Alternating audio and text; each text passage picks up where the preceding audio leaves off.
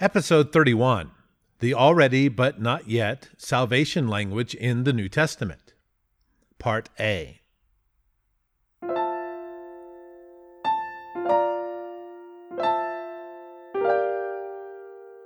Rethinking the Bible with Jack Pelham. Welcome to Rethinking the Bible. This is an audio podcast where we apply reality-based thinking to interpreting the Bible. Reality-based thinking is my name for a philosophy that seeks to make constant use of honesty, rationality, and responsibility in seeking out the reality of things while trying to avoid common errors. And for the record, I define reality as the state of things as they actually exist, as opposed to one's perceptions, beliefs, or wishes about them. And you should know, this is a serial podcast, so it's best if you start from episode 1 and work your way forward from there, because we lay some foundational principles up front, and you'll be lost later if you skip them now.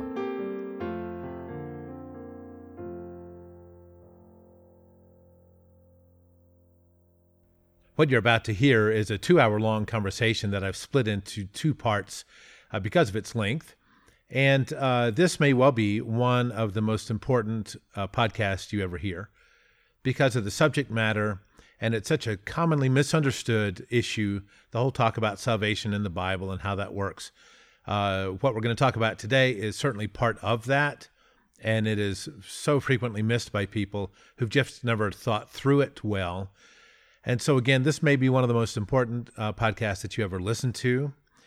And so because of that, I would like to encourage you to wait until you really have the time to pay attention and to really listen.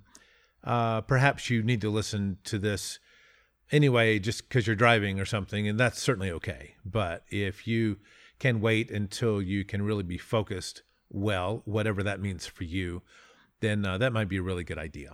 So I'm just punching this in as I'm recording the titles here today, but in just a minute, I will let it go to the pre-recorded part, and you'll be on track for that. Well, it seems like it's been forever since I last did an episode. We did turn over a full year on April 27, I believe, was the, in 2020 was the first episode that we did.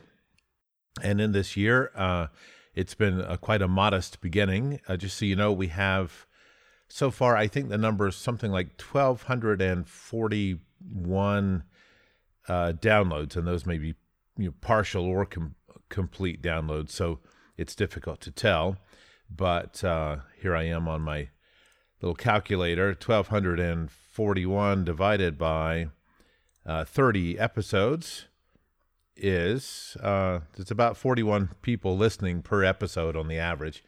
So obviously this is quite a modest effort here, and we've not been marketing, of course. That's expensive and requires a lot of time and energy that I just don't have available. So if you would like others to hear this podcast, be sure not to assume that they will just run across it in the natural course of their lives, because we are not reaching out to anybody in that marketing kind of way. So you might think about that if you have a way to help share and promote what we're doing. I sure would appreciate you thinking about that. It's been a very busy few weeks. I'm coming to a close in my semester with my school, and we've had a choral concert that included 3 groups, and then we just had our skits performances last week. They were really good. I was very happy with how that turned out, and I was super involved in the show myself. So I actually too involved, so involved that I could not do everything excellently, and I hate that. But hey, what are you going to do? It was a good show, and we had a good time. Also, I did see some students overcome, push through their dispositions of holding back in order to really become such better actors than ever before, and to get out of their shells, so to speak. That was really rewarding to see that, and of course, the result is some really good theater. So That is always fun, and I wish that people would do that in all kinds of ways and not just in performance classes. So anyway, what I want to talk about today is a very important topic. This idea of already but not yet. This is a thing that we do today in modern language. We will talk about, Billy's going to be 18 in a week, and his parents will say, well, now that you're an adult, here's what you can expect from life. Well, he's not an adult yet, at least not according to the typical standard of being 18. But they talk about it as if it's already happened because it is so imminent, or because it's such a sure thing to happen, provided he doesn't die in the week until his birthday. And so this manner of speaking is not foreign to us, and it was not foreign to the Bible writers either.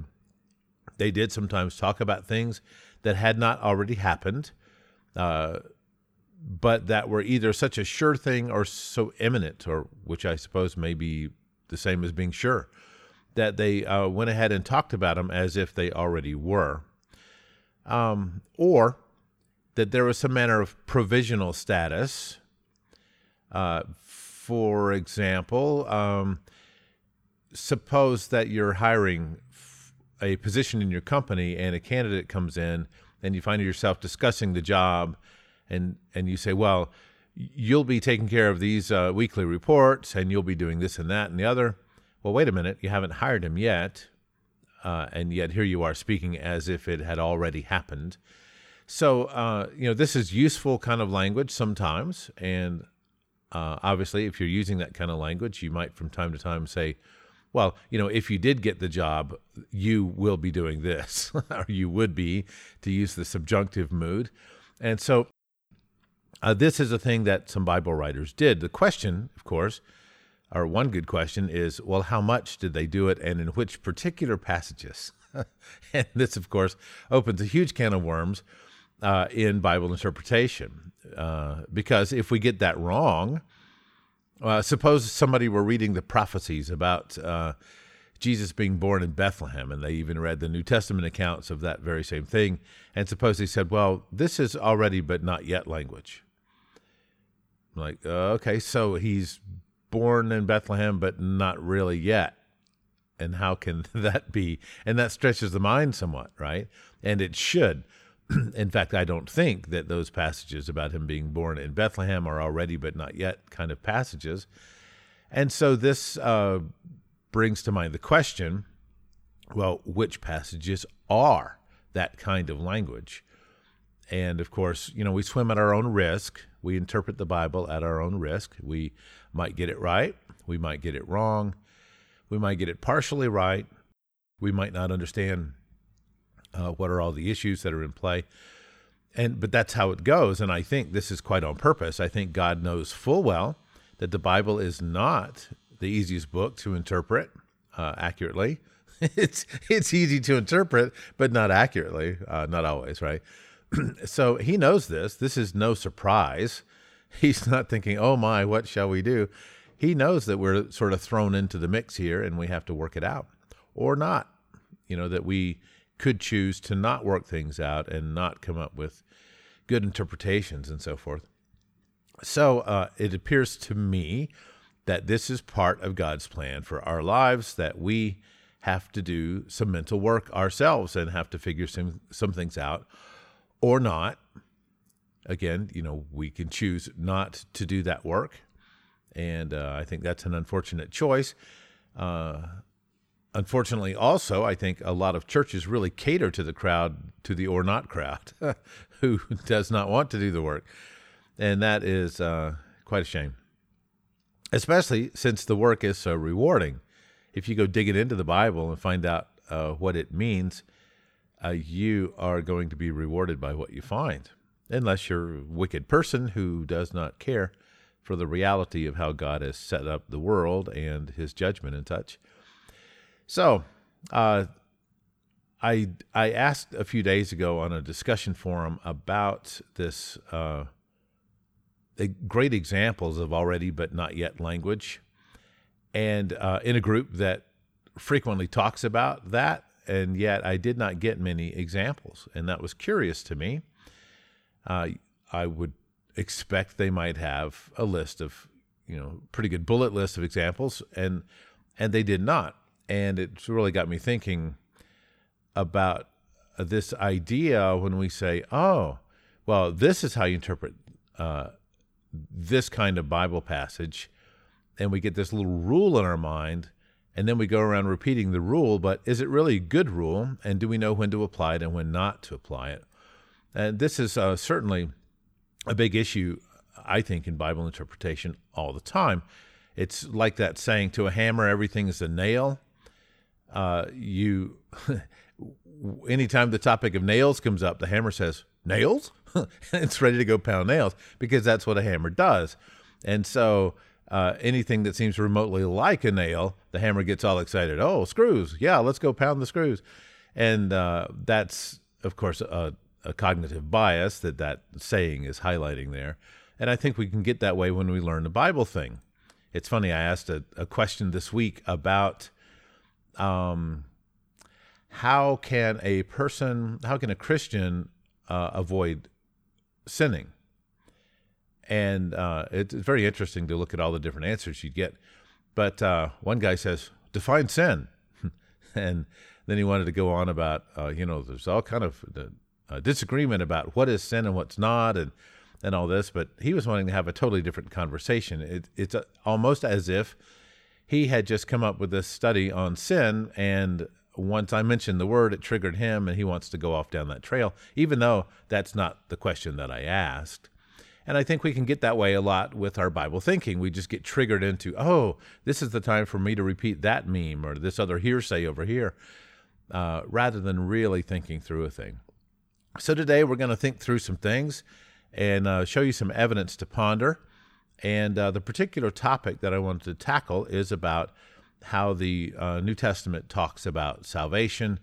And I'm talking words like save, saving, saved, saves, salvation, and there's probably another variant or two that I left out, but you get the idea, I'm sure. I will be talking mostly from a script today because I pulled up a bajillion Bible verses for this one and wrote comments as I was going. So if you hear awkward pauses, it's me trying to decide whether to read to you what's on the page or to say what's on my mind. So I imagine I'll do some of both. Okay, so here we go.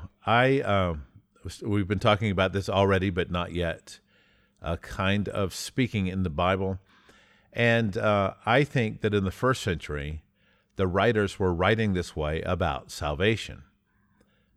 They knew about the new covenant, about God's forgiveness, and Jesus' atonement, and his ransom paying and such. They knew about the heavenly Jerusalem, that holy city, about the eternal life with God. They knew it was certain for those who would live faithful as God and Jesus had in mind for them to do. And I want to make this really clear.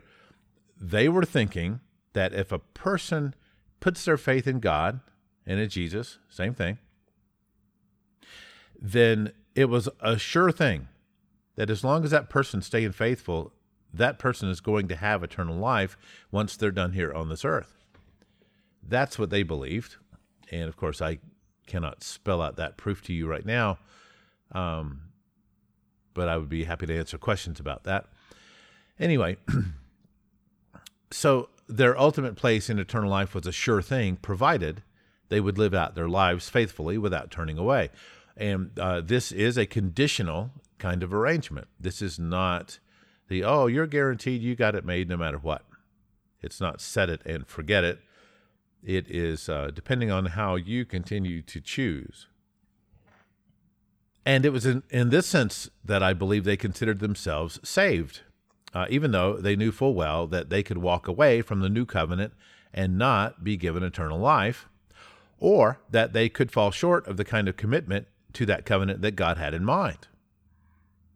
Now, this is, people get kind of uncomfortable here, because so many are trained to think, oh, no, what you do has nothing to do with your going to heaven or your eternal life, or however they want to talk about it.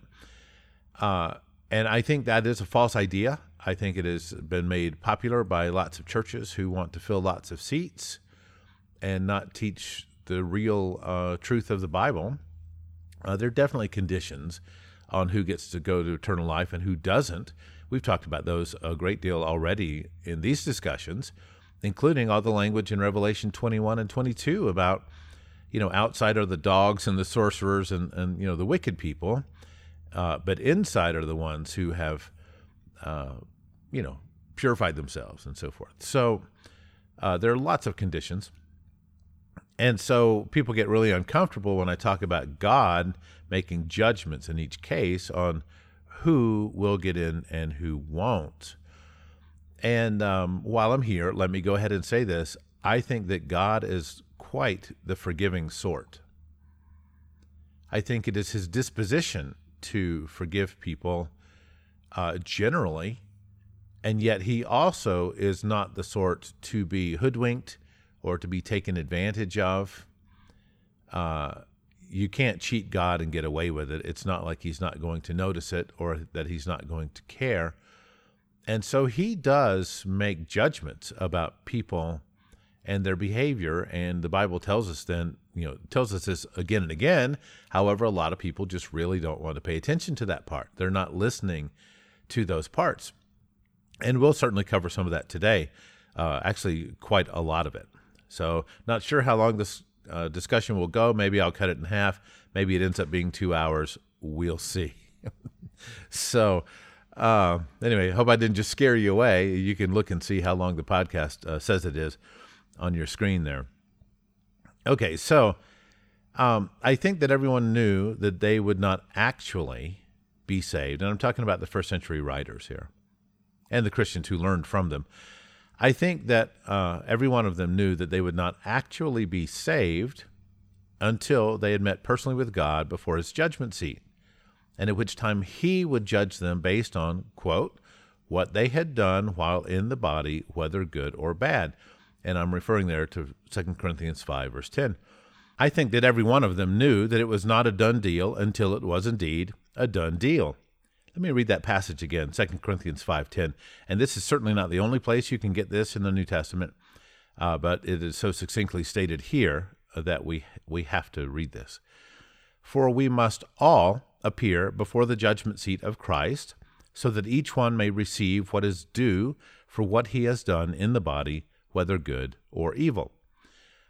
Okay, so this is Paul writing this, I believe, probably in later in the first century, maybe in the 60s AD, and that's a discussion for another day. But here he is writing to them, and he's an apostle of Jesus, an authorized messenger, ambassador type of person. And he's saying we must all. Well, who's the we? Is this all we humans, or all we Christians, or all we some other group? Well, it is probably at least all we Christians, because here he is talking to Christians as a Christian, but perhaps it refers to all humans. And I believe that it does, and there are other passages that would cause me to believe that. But he says, we must all appear before the judgment seat of Christ, so that each one may receive what is due for what he has done in the body, whether good or evil. So this is not a picture of, hey, gather up the church over there, and hey, y'all are great because y'all were all in the church, and so you've all made it. Yay, congratulations. No, it's an individual thing. Each individual would have to appear before the individual creator, and which all comes back to living in the image now, doesn't it? I put this image out there, and you were to live in it. Well, how did that go, right? That's the idea here as I see it. They didn't have, in the first century, they didn't have this once saved, always saved group among them using such language in the way that some use it today. Now, please be sure to get me right here. Sort of parsing words here to be sure you know exactly what I mean. They wouldn't have believed strictly or literally the guy who says, yeah, I was saved when I was 17. Now, that's how a lot of people talk about it today. But they wouldn't have strictly thought, oh yes, when that guy was 17 years old, God gave him eternal life. In fact, one of the quite obvious things is, well, that eternal kingdom is not here. It's a kingdom not of this world. It's a place to which Jesus said he would come back and get them and take them where they could be where he was. That's John 14, that last part. Well, of course they knew he wasn't saved when he was 17, not in this normal, full, regular sense of what they meant by that. So they knew that he had only entered into the new covenant, but had yet to live it out. He had yet to endure and to overcome, to finish the race, to keep in step with the Spirit and such. This kind of language you find throughout the New Testament about the need for Christians to do these things, where a lot of the modern day focus is on, I had the experience when I was 17 or 29 or 64, whatever the number is. So to be sure, they'd have agreed in once saved, always saved, provided that the saving we're talking about is the saving that happens when God welcomes some post-death person into eternal life at the judgment seat. They would certainly agree that someone saved at that meeting could never, quote, lose their salvation, end quote, and that they would be always saved, as in once saved, always saved. But the question is whether they would have talked about it the same way that so many of us do today, as if getting saved is a done deal, set it and forget it kind of a thing. So I went on, but knowing the scriptures better than does this generation, they would never have believed that Billy can say at age 17, quote, Jesus is Lord, end quote, and that this somehow changes Billy's status from one with no guarantee of eternal life into one with eternal life unconditionally guaranteed no matter what, which is how so many seem to view the concept today. Or for those who believe in a saving baptism, and I don't want to get into the baptism argument today one way or the other, but simply to acknowledge it, the first century Christians would never have believed that Billy could get baptized at age 17, and that this somehow changes Billy's status from one with no guarantee of eternal life into one with eternal life unconditionally guaranteed no matter what. Even so, you'll find saved language in the New Testament, just as so many use it today. So I'm going to give you some examples and explain what I'm talking about. And so what we're going to do here is we're going to launch into looking at a bunch of different Bible verses that talk about this in different ways so that we can sort of spell out this already but not yet business. Ephesians 2, verse 5. Even when we were dead in our trespasses, he made us alive together with Christ. By grace you have been saved. Notice it's past tense. It's a done deal, right? The way that it's written here, you have been saved. In verse 8 of Ephesians 2, for by grace you have been saved through faith. If you read this and this only, you're like, yeah, that was done. It was already taken care of. It was finished. Luke 7, verse 50. And he said to the woman, your faith has saved you. Go in peace. So again, this is past tense. This is quite like people would use the term today. Romans 8:24. For in this hope we were saved. Were, past tense. It's a done deal, right? Well, if you read only that, you might think that's all there is to it. 2 Timothy 1:8. Therefore, do not be ashamed of the testimony about our Lord, nor of me his prisoner, but share in suffering for the gospel by the power of God, who saved us and called us to a holy calling. So again, who saved us, past tense. And then Titus 3, verse 5. He saved us, not because of works done by us in righteousness, but according to his own mercy by the washing of regeneration and renewal of the Holy Spirit. So again, he saved us. Well, that's 6 passages out of the entire New Testament. I searched the ESV, the English Standard Version, for the word saved in the New Testament, and I found 108 returns where saved is used. But only in these 6 is it used clearly in that past tense sort of way.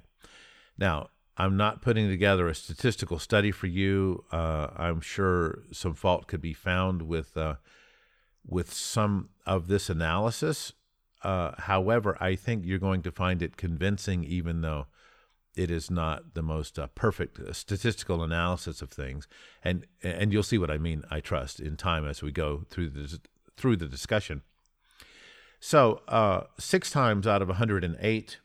Now, there are some passages that are a little unclear exactly how they're using the word. And, of course, sometimes the word saved is used of things not having to do with eternal life, such as Paul and the shipwreck, and that they won't be saved, from that danger and so forth. So, anyway, only 6 times in that 108 is it used the way that we commonly use it today in our church cultures. And I do not belong to a church, but I certainly did, and I certainly use a word this same way for many, many years. So this is not me getting on to people for something that I've never done myself, just for the record. Okay, so anyway, I think that this talk about saved is an excellent example of legitimate already but not yet. And I do use an acronym for that, ABNY, already but not yet, or ABNY, I'll call it, at least informally in private discussion. So I think it's an excellent example of legitimate ABNY language in the New Testament. This is why, and most never notice this, the New Testament has salvation language in the past tense, which we've just seen, these 6 times, using this particular word, but it also has a salvation language in the ongoing tense, as in things that are happening right now and continuing to happen, and also in the future tense. And they talked about it in all 3 ways. They did not take the modern set it and forget it view of salvation. No, some passages make it exceedingly clear that they were looking ahead to it and hadn't received it yet. But some will simply ignore these passages. And I'll put up a link in the show notes about to Bible Gateway, just showing the word saved and all the New Testament passages, so you can look at these all for yourself if you'd like to really get your head around it. Of those 108 returns for searching the word saved, remember, only 6 were talking about something that was clearly in the past, and that may be somewhat debatable, but even if you come up with 12, still, that's 12 out of 108 times. So, anyway, if you look at these returns, the following returns, they refer to something that was pretty clearly considered yet future at the time it was being talked about. So let me give you these examples, and there are several passages here. I'm going to read them all. I believe there's 16, if I recall. So that's a bit. 18 it says. All right, so here we go. I'm going to start with Matthew chapter 10, verse 22. And this is Jesus talking to his apostles. And you will be hated by all for my name's sake, but the one who endures to the end will be saved. Obviously, this is future tense, and the end is in mind. That, the conditional here is, well, you have to endure to the end, and I think this is enduring as a faithful disciple, and then you will be saved, that is at the end and not before. Matthew 24, verse 12, and because lawlessness will be increased, the love of many will grow cold, but the one who endures to the end will be saved. Same kind of language. Matthew 24, 22. And if those days had not been cut short, no human would be saved. But for the sake of the elect of those days, those days will be cut short. And this one you have to use a little logic with it. He's talking about a tribulation, and that it would have to be cut short because it would be so intense that no human would be saved. Well, think about that.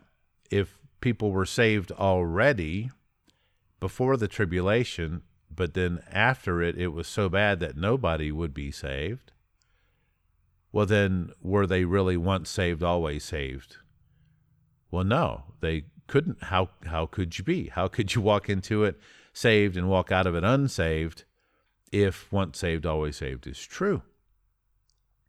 And so here again, he's talking about something that was yet future to the day in which he said it. So this is an important one to stop and reason through. Come let us reason together, this kind of idea. Mark 13:13. And you will be hated by all for my name's sake, but the one who endures till the end will be saved. And this, of course, is probably from the same source as where we read it in Matthew, whichever chapter that was. Okay, again, in Mark 13, verse 20, and if the Lord had not cut short those days, no human would be saved. And so Mark 16:16, whoever believes and is baptized will be saved, but whoever does not believe will be condemned. And I wrote a note here so I wouldn't forget it. Regardless of what you think about baptism, we should be diligent here to witness carefully just how they talked about these things. It doesn't matter, or it doesn't say whoever believes and is baptized is saved, or it doesn't say will be saved at the very moment of the baptism. Now, perhaps that's what he meant, or perhaps it isn't. But to be super honest, that's not what it says here. So if you want to prove that solidly, you're going to have to do it from some other passage. All right, so here he's got a saving in the future and not a saving at the instant of. And so we need to take that into account as we look at all of this language. Moving on to John 10, verse 9.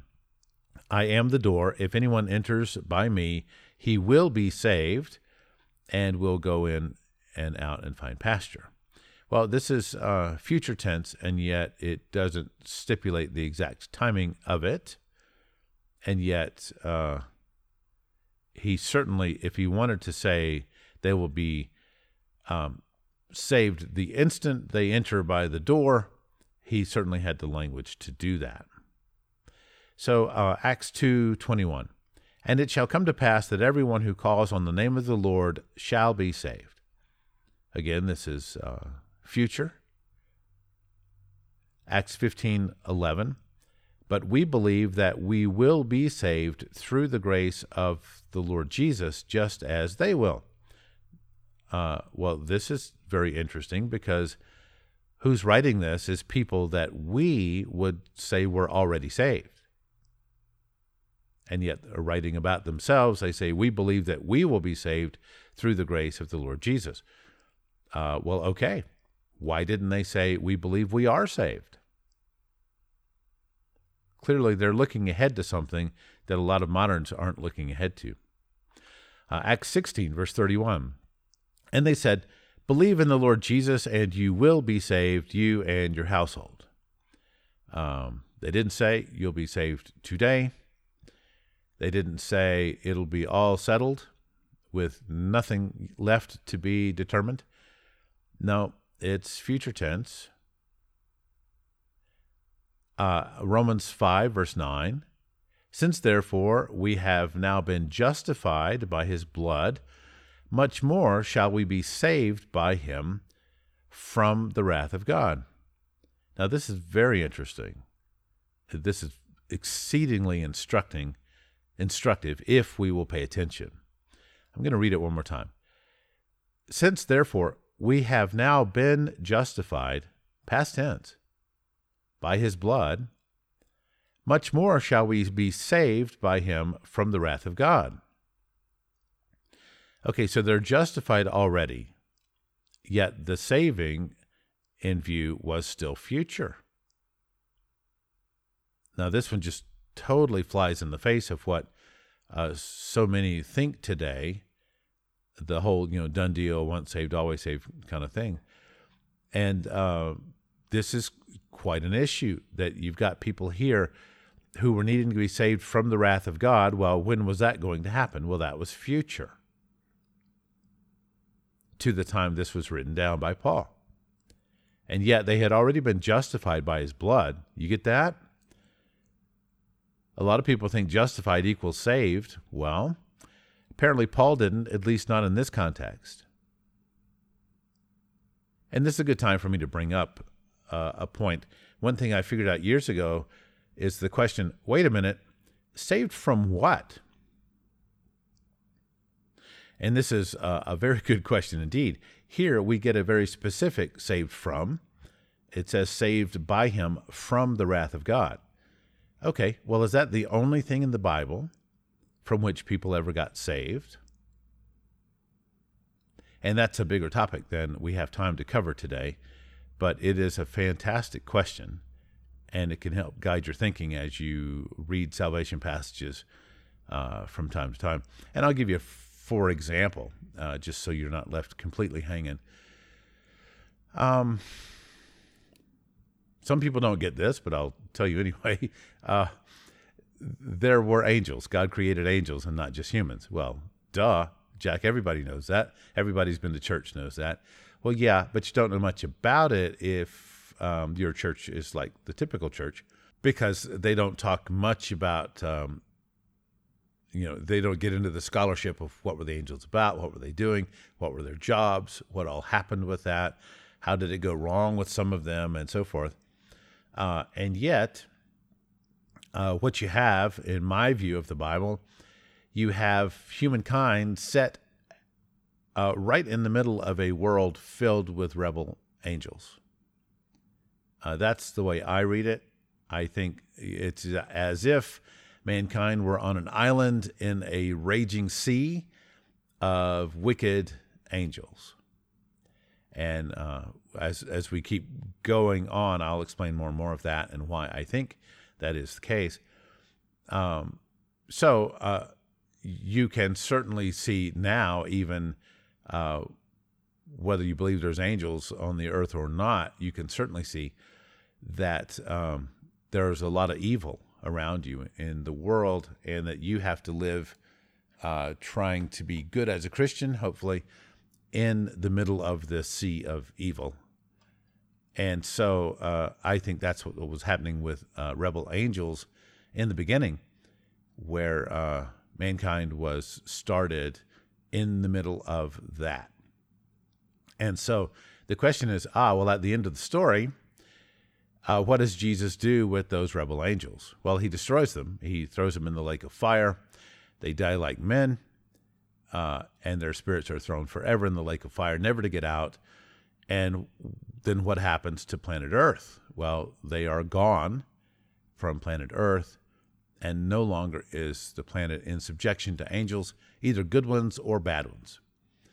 And if you're familiar with the Genesis 6 story, and Genesis 10 and 11, God puts the nations who had rejected God again and again, he hands them over and has angels run them. Here you go. You take care of them. See you later. So some will refer to this as God divorcing the nations. And you can learn a lot about that from Michael Heiser's work on what he calls divine counsel and the divine counsel worldview, or the Deuteronomy 32 worldview, and we've certainly discussed that before. Okay, so here's what I'm getting at.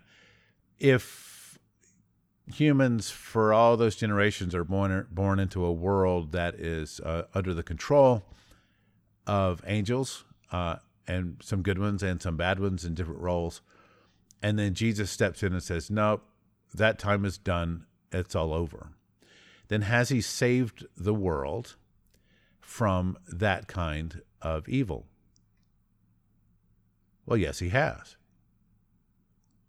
So the question is, did Jesus wear more than one Savior hat? Did he save people from more than one thing? Or is it just, save them from their sins, save them from the wrath of God, from punishment for their sins, save them from the lake of fire. All those are kind of the same thing, or either so closely related they might as well be the same thing in some ways.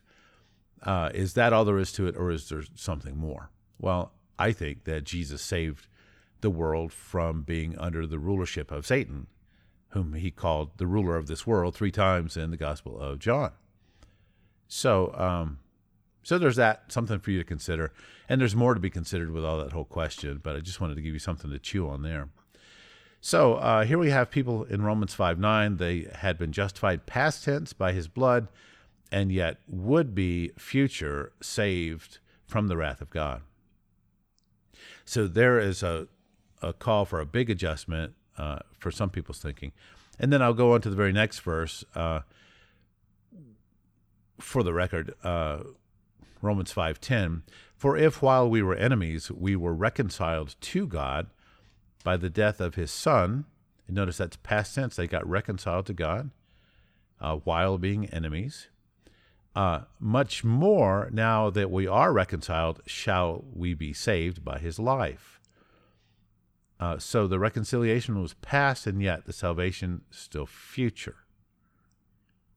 And if we have to be careful and notice this, otherwise you just blow right by it 1,000 times when you read and never realize that, hey, this verse is telling you something about how it worked. They weren't yet saved in their sense of talking about it here, and yet they were reconciled. So Jesus had made them right with God, and yet it still remained to be seen whether they would be saved when the time for salvation actually came.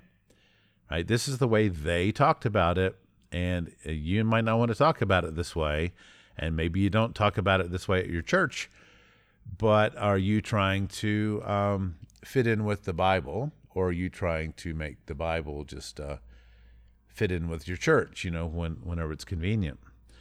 Going on, Romans 9:27, and Isaiah cries out concerning Israel, though the number of the sons of Israel be as the sand of the sea, only a remnant of them will be saved.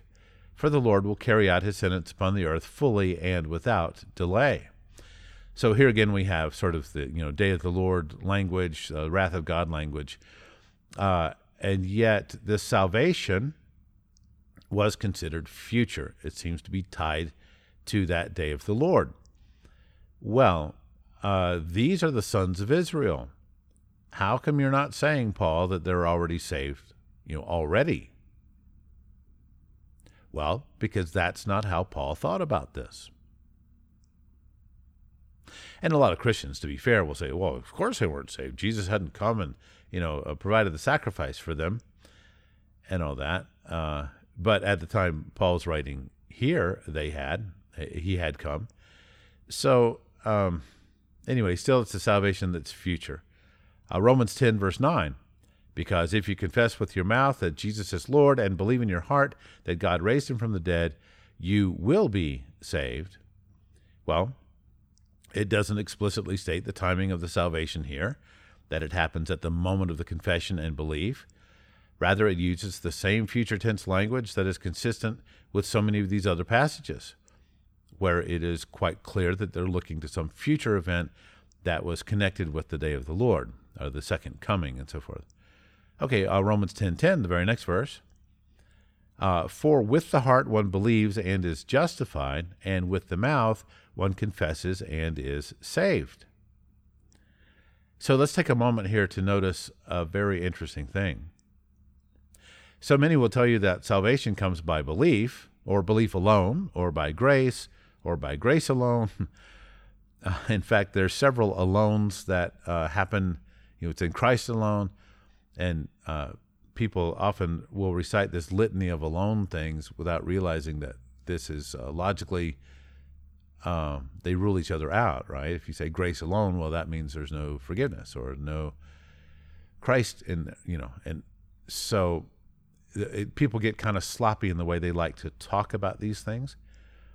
And so I just hope we can be careful as we do it. So this says that with the mouth one confesses and is saved. Well, this would strike many as heretical, because they have it in their minds that salvation, as a result of any physical activity, such as speaking, is a teaching of the devil.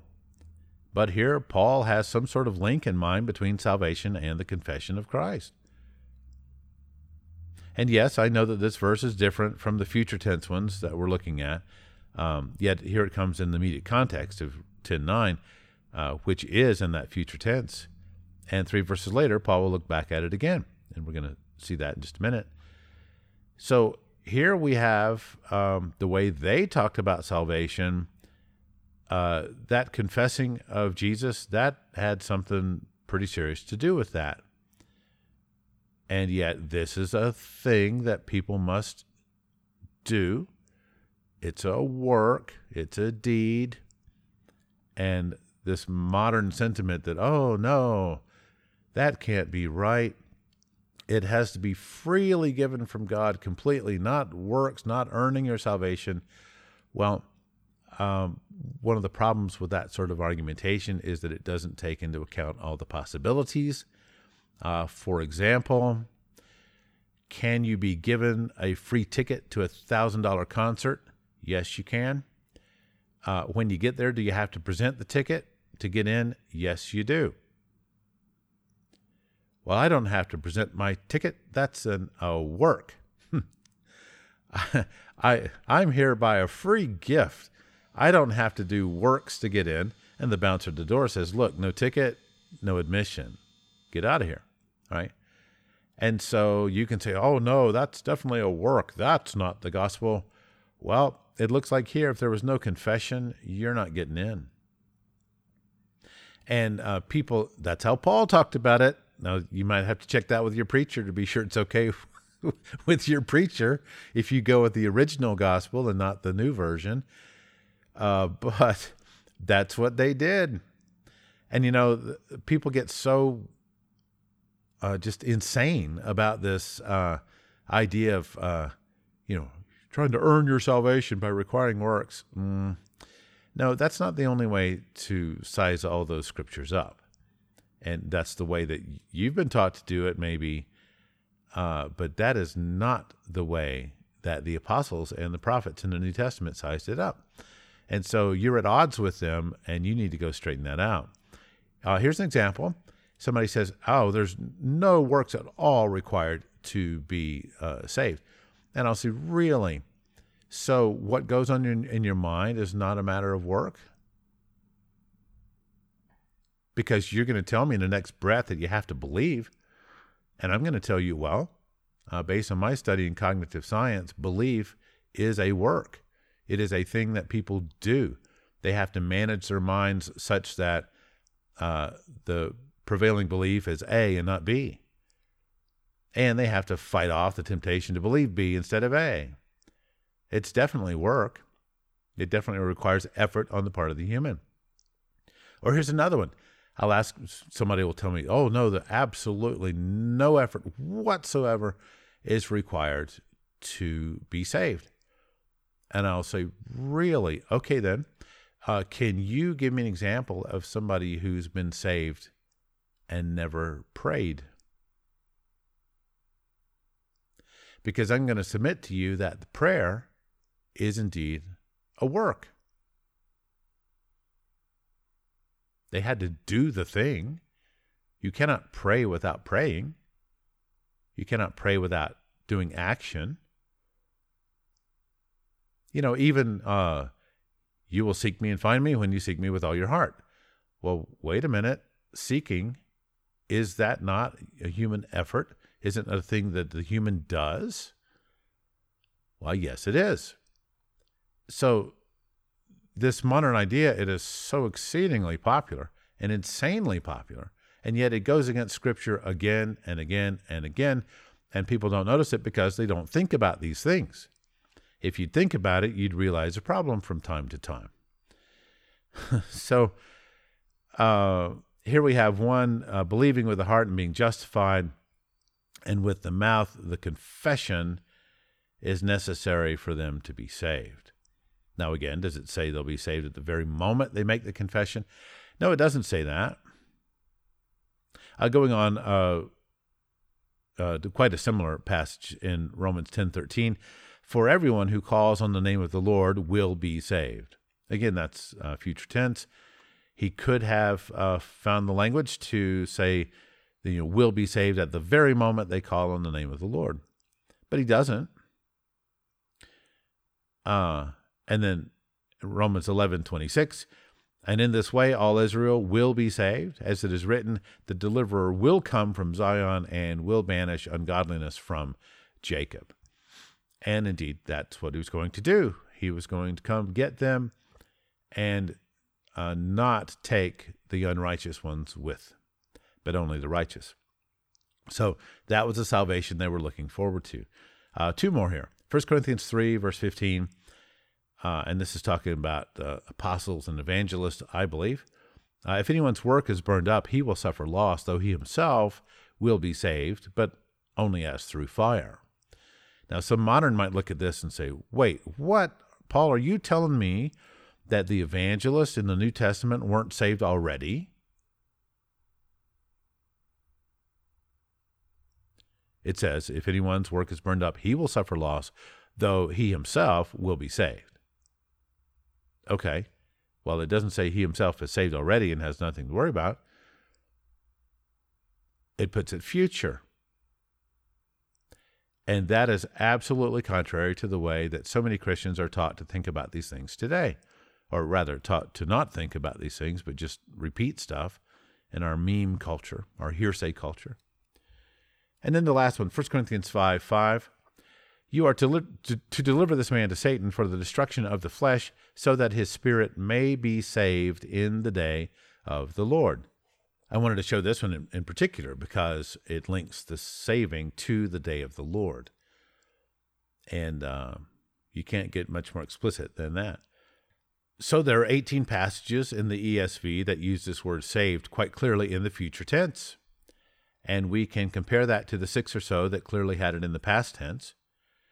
So if this little survey of tenses is worth much, we have to wonder at why it occurs 3 times as often in the future tense as it does in the past tense. If this survey is sufficient to tell us anything about how they talked about the subject, we can see that they had a considerable focus on something about salvation that was yet future to them, more than whatever there was about it that they considered past. So we have to ask ourselves, is it important to us to understand how they talked about this? Is it important for us to have the same understanding of the topic that they had, or are we just content to go on with our own ways and talk about it however we do already? Okay, so let me break with the search for saved for just a minute and cherry pick a couple of passages that use other words to make a similar point about salvation. In fact, the word salvation is the search term in these following 6 or so passages. So listen to these. Romans 13, verse 11. Besides this, you know the time, that the hour has come for you to wake from sleep, for salvation is nearer to us now than when we first believed. Well, if their salvation was a done deal, completely finished, done and over with, all past tense, how could it possibly be nearer to them at the day Paul wrote that verse than it was when they had first become believers and, quote, got saved, end quote? How could that be? It's because he's looking ahead to the saving event where Jesus picks out the good guys and throws away the bad guys. That's why. 1 Thessalonians 5:9, for God has not destined for us wrath, but to obtain salvation through our Lord Jesus Christ. Okay, again, here we see salvation from the wrath, and we see they were destined for it, and yet they didn't consider they had already received it. And this is quite a Bible theme. This happens a lot. Hebrews 1:14. Are they not all ministering spirits sent out to serve for the sake of those who are to inherit salvation? When you inherit something, in the typical sense of the word, you have to wait for somebody to die to get it. You can be written into the will, and you can talk about it as if it's already happened, but it hasn't. And so here, the Christians were going to inherit salvation. They didn't write as if they had it already. Not in this case. 1 Peter 1:5, who by God's power are being guarded through faith for a salvation ready to be revealed in the last time. Here we go again, right? Definitely future, the way they're looking at this, at least in this passage. And then 1 Peter 1:9, obtaining the outcome of your faith, the salvation of your souls. Now, I love this passage because it makes us think, there's some idea here about not just their faith, but the outcome of it. How's it going to turn out in the end? What kind of person are you at the end of this journey? Obtaining the outcome of your faith, which was the salvation of their souls. So the way Peter's looking at it, this is the lifelong process here. This is fine, you came to belief. Well, how did that come out? And the outcome of their faith would be the salvation of their souls, provided they stayed in the faith, right? And so, again, he's not looking to the moment they got saved, prayed Jesus into their heart, or, got baptized, or whatever, got confirmed, whatever one might think is how you get saved. And I know that's a huge topic, and, we'll look at that. But for now, I I think people would do better on soteriology is what they call it, from the original words about salvation. Well, people would do better at their soteriology on how to get saved if they better understood the judgment, and that this very lesson we're looking at today, this already but not yet manner of speaking about it in the New Testament. As what happens is people tend to cherry pick the passages they like. We were saved in past tense, therefore everything's all taken care of. I'm done. My journey is done. My mission is done. My work is done, right? So again, we see that they were doing an awful lot of looking forward and not going around telling everybody when they were saved, like a lot of people do today. But that's not the end of the matter. It's not the final consideration to be made here. For if you go read all the language about these words, saved, save, saving, salvation, so forth, you'll see that not only is a little bit of it in the past and much more of it in the future, you'll also see that a lot of it was in the ongoing tense of a thing that was underway or in progress. Here are three passages that show that. 1 Corinthians 1:18, for the word of the cross is folly to those who are perishing, but to us who are being saved, it is the power of God. So here we have ongoing language. And that makes us stop and scratch our heads. Oh, wait a minute. What's going on here? How were they thinking about this whole process here? Again, 1 Corinthians 15, verse 1. Now I would remind you, brothers, of the gospel I preached to you, which you received, in which you stand, and by which you are being saved, if you hold fast to the word I preached to you, unless you believed in vain. Well, there's a few things we can gather from this. One, did you notice the conditional statement? In which you are being saved if you hold fast to the word I preached to you, unless you believed in vain, meaning they believed, but they didn't hold fast, so the believing came to nothing. It was vain. It was empty. It was set at zero. So you see the condition. They had to keep the believing. They had to keep holding fast to the message that Paul was preaching. And yet you are being saved. Why is this a continuing thing, a process? Why is it not, we push the saved button and that person's taken care of, like forever and ever, done deal? That's not the way they were thinking about it. 2 Corinthians 2, verse 15. For we are the aroma of Christ to God among those who are being saved and among those who are perishing. Notice again that just as some of the living Paul was talking about were in the business of perishing, but had not yet perished, others were in the business of being saved, though not yet having been saved in the fullest and strictest sense of the word. So here are the 3 verses that use saved in this ongoing sense. But there's more of this if you look at other variations of the word saved, or the saved language. Here's one from 1 Peter 3:18. Consider the ongoing use of saves in this.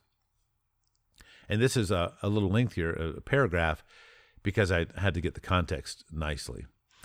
So 1 Peter 3, starting in verse 18. For Christ also suffered once for sins, the righteous for the unrighteous, that he might bring us to God, being put to death in the flesh, but made alive in the spirit, in which he went and proclaimed to the spirits in prison, because they formerly did not obey, when God's patience waited in the days of Noah, while the ark was being prepared, in which a few, that is, 8 persons, were brought safely through the water. Baptism, which corresponds to this, now saves you, not as a removal of dirt from the body, but as an appeal to God for a good conscience through the resurrection of Jesus Christ, who has gone into heaven and is at the right hand of God with angels, authorities, and powers having been subjected to him. Well, my, is this one loaded. I mean, there is so much here to talk about, and we can't talk about it all today. Verse 21 is the one that I wanted to show, this ongoing thing. Baptism, which corresponds to this, that is, to the flood and ark of Noah, it now saves you, and then it gives some details, not as a removal of dirt from the body, but as an appeal to God for a good conscience through the resurrection of Jesus Christ. I'll take a minute and tell you what I think this means. And obviously, everything about salvation is controversial, and baptism is no exception. Again, the camp who says, oh, no, works. No, that's work salvation. You're trying to teach you can earn your salvation through getting baptized. No, I don't know any group who says that, who says, yeah, all you have to do is get baptized, and that is such a grand work that will earn for you eternal life with God in heaven. I don't know any group who teaches that. Anytime I hear that accusation, it is oversimplified, and it's cognitively careless. And yet it goes around a lot, and it doesn't take much to trigger people who are in that camp into thinking, well, that's work salvation, Jack. I suggested you should pray, right? Or that you should seek God, right? Or that you should, quote, think about these things, right? All these are things right out of the Bible. And yet you're going to say, well, those are works, right? If you're going to tell me that that someone's eternal life depends on whether they did these kinds of things. Okay, so here we have the baptism subject, and he says, look, you're not just washing dirt off your body. There's something else going on here. Well, what is it? Well, it is an appeal to God for a good conscience. Another version says the pledge of a good conscience to God. And I think I prefer that one. The way I understand it, that one's more accurate. Well, what are we talking about? Well, these Christians were invited into a new covenant, not the old one, a new one. And there was a pledge of a good conscience. Okay, God. Okay, Jesus. Thank you for the forgiveness. Thank you for the justification. Thank you for setting me apart, making me holy. I plan to live out my life in the image of Jesus, who is the exact representation of God, who came down here and showed us in the flesh what that means. And I pledge to live out my life. I have a good conscience about this. I am not just saying it. It is my sincere intention to do this. And how is that expressed? Well, according to this passage, it was in baptism. So it was the pledge of a good conscience toward God. So we're going to take a break right here and cut it off in order to finish in the next episode, which I hope you can start right away. Thanks for joining in.